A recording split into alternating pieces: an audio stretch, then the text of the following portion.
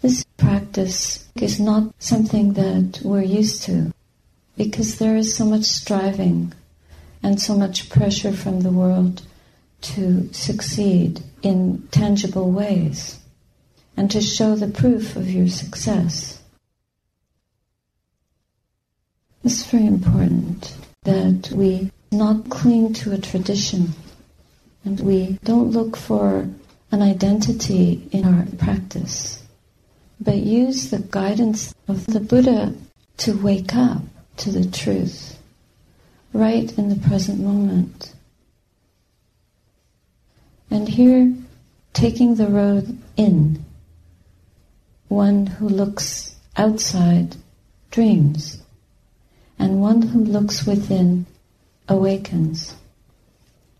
So right there, we know where to point and direct ourselves. And we needn't try to prove anything to the world or to ourselves. And this work is not done by over-striving, nor is it done by laziness. It's done by establishing a practice, directing oneself on a path that one trusts, that one has seen others gain results from, and one has seen oneself gain some result from. Just sitting down and meditating in a peaceful space like this for a few minutes, one can feel the power of this energetic presence, of this depth of presence, the ability to be silent in the middle of such a noisy world is a tremendous statement and a powerful footprint. Now the Buddha had a footprint that all beings could set their feet in. So vast was his footprint. Like the footprint of an elephant, every animal could fit its footprint in the footprint of an elephant. The Buddha's footprint encompasses the effort of every being that tries to emulate him, and his ability to quiet his mind, to investigate his mind, to develop it, brighten it, purify it, and fully awaken. If we have some kind of condition, a physical condition, more likely a mental condition, the Buddha also provides a way of working with the body, contemplation of the body, mindfulness of the body. And this is something that we can use in the beginning, or at any point when we feel that we cannot work directly with the mind. The mind working with the mind is something to do later on. So start with working with the body. And in working with the body, whatever illness we have, illnesses come from many factors, and the mind has the ability to heal illness. But it's not for the sake of having a body that's perfect, because even a body that is very sick and feeble can be the vehicle in which one practices and gains full awakening. It's not only healthy people that get enlightened. In fact, most of the beings that I've been with who are seasoned practitioners on their deathbeds seem to do very, very well. But they're dying. We mustn't make the mistake of thinking that we have to have our bodies in a particular shape to succeed on this path. That would be foolish and ignorant. In the same way, we should not be so deluded as to think that old age is an obstacle to practicing, or that not being able to sit on the floor, the fact that now you can only sit in a chair. Probably 50% of you people in the chairs could be sitting on the floor. And 50% of those of you on the floor should be in a chair.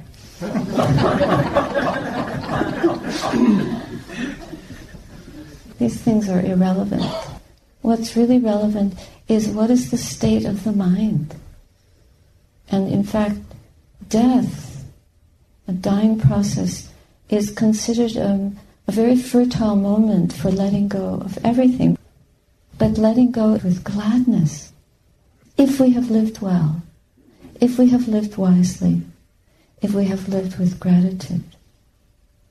And sometimes the very obstacle that presents itself and sets us back and holds us back is the fear of letting go. And then suddenly we have some urgency arises and we can let go so easily. Like a parent who has to rescue a child, or somebody jumps into a river to rescue someone who's drowning and doesn't even think, I could die. They just do it because of great compassion, because of a very pure moment of seeing the need and responding skillfully, hopefully skillfully. If you can't swim, it might not be so skillful. The intention is very, very noble, isn't it? But when we're going along in mediocre conditions and there's no urgency, then we think we can't let go very much. And we end up not letting go, hanging on tighter sometimes. So the bottom line is, when situations feel very dark, or we feel oppressed, or we feel not up to scratch, we need to look at our opinion rather than the conditions external, or even the conditions we're believing exist within the mind. Look at our judgment, look at the opinion, look at what kind of looking there is. How are we seeing? Are we seeing, or are we just blind? Are we seeing, or are we just following belief?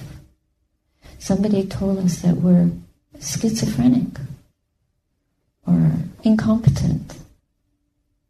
Other people diagnose us. The world diagnoses us all the time, and we believe that. About a year and a half ago, a woman came to the monastery. She wanted to train with us, and she accused me of ageism because she was in her 70s, and I didn't think it was such a good option for her to live at our hermitage. And she wasn't willing to look at the real reasons why it might not be suitable. Once somebody believes their opinion so strongly, you can't point the way. So if we believe our opinions so strongly, we can't see the way, even though we have the potential to develop it, cultivate it, and realize the way. It's really important, whatever you're doing, is just to notice the state of the mind, and if we can't give up the world, we can at least give up our opinions. And we can try to give up the opinions of the world about us, about who we think we are, or what we think the world thinks we are. It gets very complicated. But look in the mirror of your own mind. This mind, if we purify it, clarify it, then we'll start to see the conditions, the conditioning, the trauma, the fear, all the obstacles, but we will also start to see the unconditioned, the non-fear, the non-greed, the non-holding on, the ability to let go, because that exists in us, and that we can grow. Just like we know that there's suffering in the world, but we also know that there's a lot of non-suffering. There's a lot of people that have great happiness in spite of incredible trials and tragedy. They just manage to be extremely positive and strong, fearless, courageous, and we admire those people. So these are things that we can also develop in ourselves, these qualities. That's how we can bring the truth out of what we think is an obstacle. The obstacle is our thought, our opinion. This is an obstacle. When you feel afraid, if you're a parent and you feel very nervous about something happening to your child, you won't be able to parent very well because you'll be mistrusting of conditions. But if you parent well and direct your child well, then they will have the gift or the ability to make good choices. And then we have to let go. They choose and we have to let go. What happens? This is trusting in the law of karma or karma. And if we develop in ourselves virtue, the meditation practice, and the ability to make wise choices based on those qualities, those developments within us, then we won't have cause for regret. Even if things don't work out the way we want them to, it doesn't matter. We may be purifying some ancient karma, some misdeed or poor choice that we made lifetimes ago. And it arises now. And we make peace with that. We pay off our debts. And not try to analyze.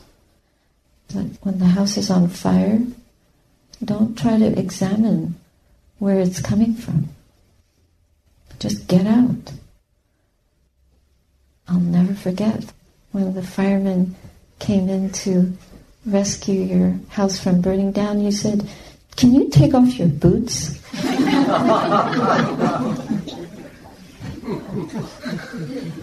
They had these big old dirty boots and their clean carpets. That place is on fire.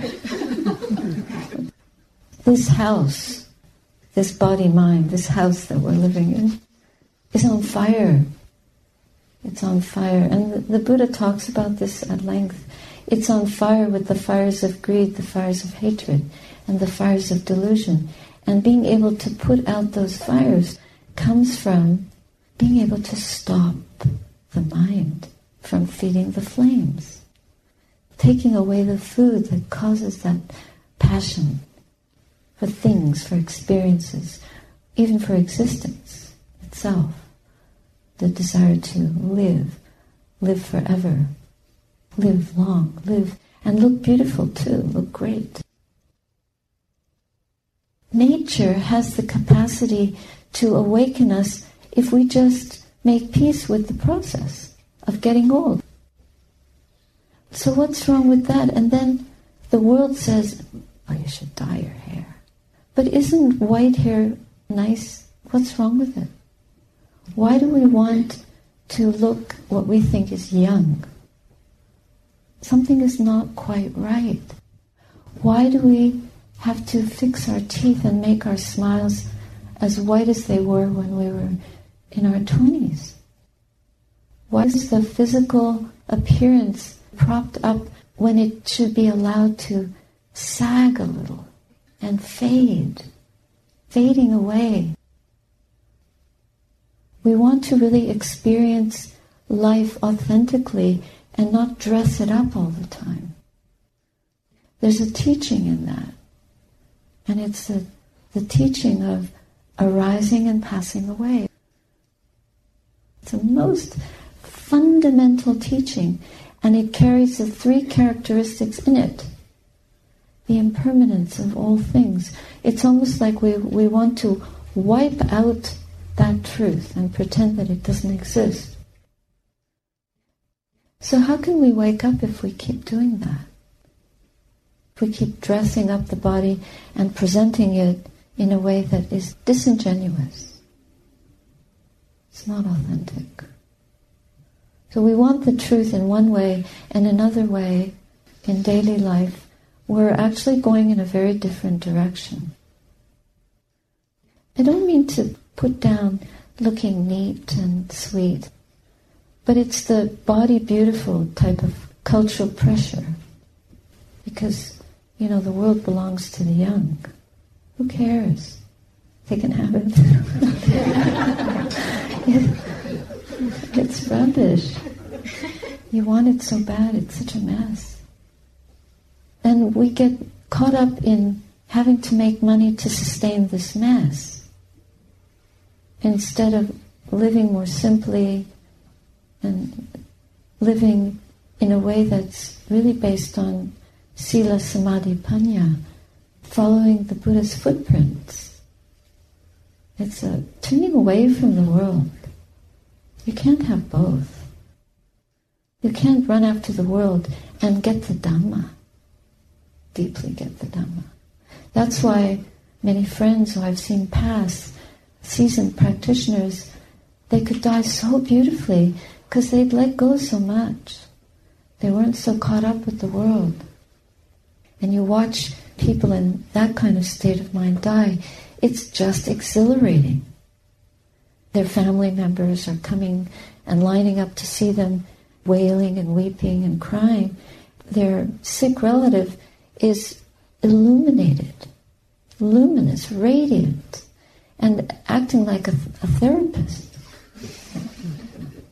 Mom, I'll be fine. Don't worry. I've seen it. It's quite paradoxical. They're absolutely at peace, and the rest of the world is coming and going from their sick room, shaking, and why does this have to happen?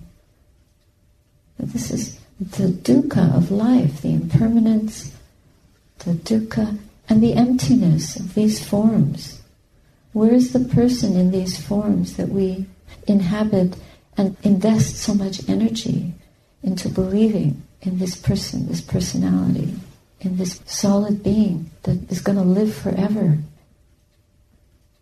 Wouldn't it be great to go to sleep every night and contemplate the world not having you, in quote marks, in it? That you don't exist, just lying down and saying farewell to the world. Not here. Not here. Dead. Gone. Then what? Then you begin to contemplate what you've done in your life, noticing the feeling of fear or the feeling of joy. To rejoice at the moment of death is to contemplate virtue. Think about all the good things you've done in your life. Every day when you get home, you finish your work, you've eaten, said goodnight to everyone, you get ready for bed, you lie down, and you just reflect how you lived for one day. What kind of day was it? Where was your mind all day long? What did the mind do or not do? What did the mind perceive or not perceive? What did the mind learn or not learn? What did we understand or not understand? And then with those kind of contemplations, you gently rest and drift away into sleep. Then you wake up. And how do you feel when you wake up? Oh no, not again. Or another day to try to practice well, to live well, to make wise choices, to be kind, to forgive. I want to say a few words about forgiveness. The contemplation of the body is so important, because if all our, or much of our obstacles come from what is held in the body, then we really need to investigate deeply and notice deeply held energies and traumas in the body and work in those ways to release that. Because it's almost like we're carrying lifetimes of dukkha, of suffering, curled, rolled up, stuffed in pockets and spaces inside our organs and inside our cellular memory, inside our blood. Even the chemical composition of the blood can be affected by impacts that we've received in our lives.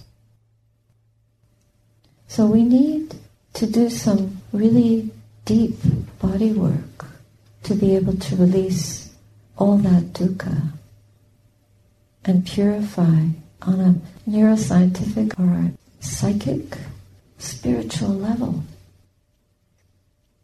All that comes from knowing the body, living in the body, incorporating into the body, and allowing the body to be free of this dukkha.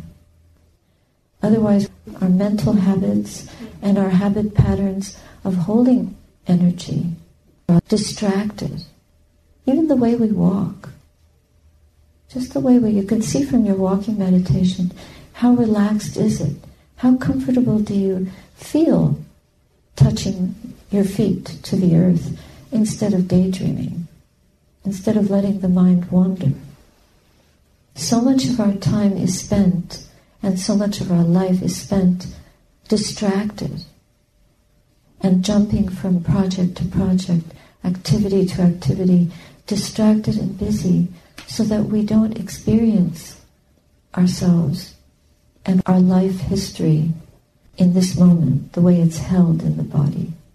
The unhappiness, the disappointment, the despair, the self-criticism. How many opinions or voices do we play over and over again, like recordings? I'm no good, I can't do this, I failed. If not those particular words, nuances of that. I'm not forgiving ourselves, I made a mistake. And if it isn't inward to this non-existing person, which we keep recreating and carrying around, and it gets bigger and bigger, the more fear and the more anger, the more repression and the more lack of forgiveness there is, the greater the burden that we carry.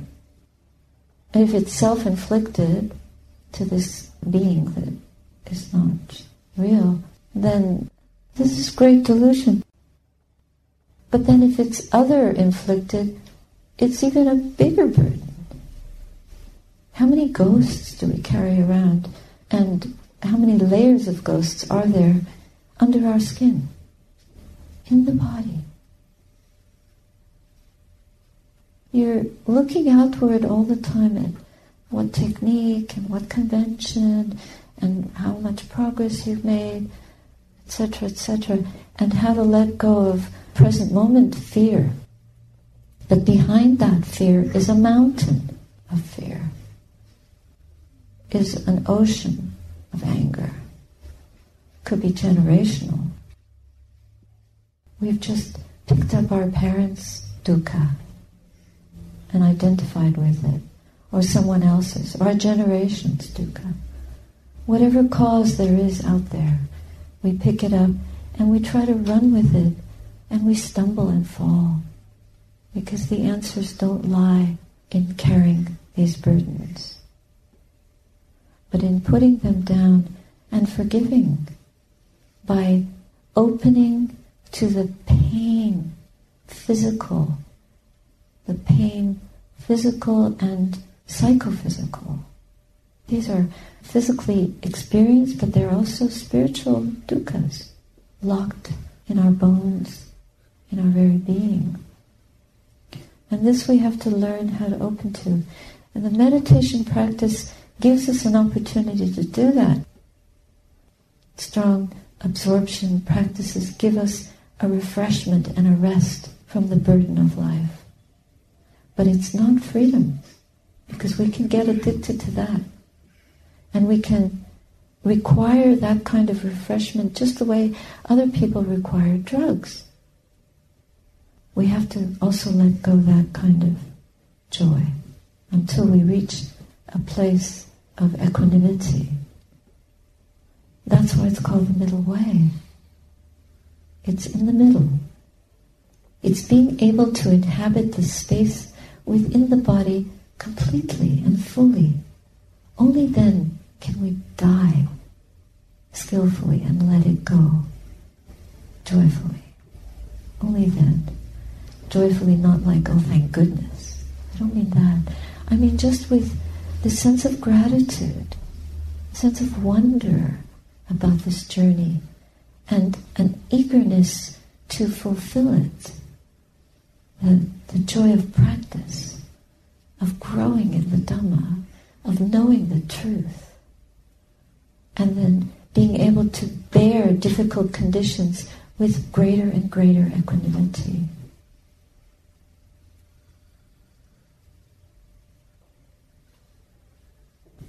So let the hair get white, let the body get bent. It doesn't mean that we don't try to take medicine for sickness, but a real medicine for inner well-being, in spite of the body's dysfunctionality, lies in the purity of our own mind.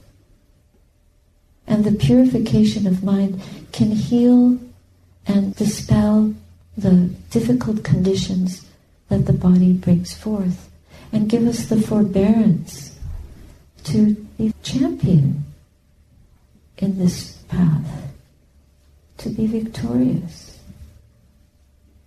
That's the greatest victory. Everything else of the world is cheap by comparison.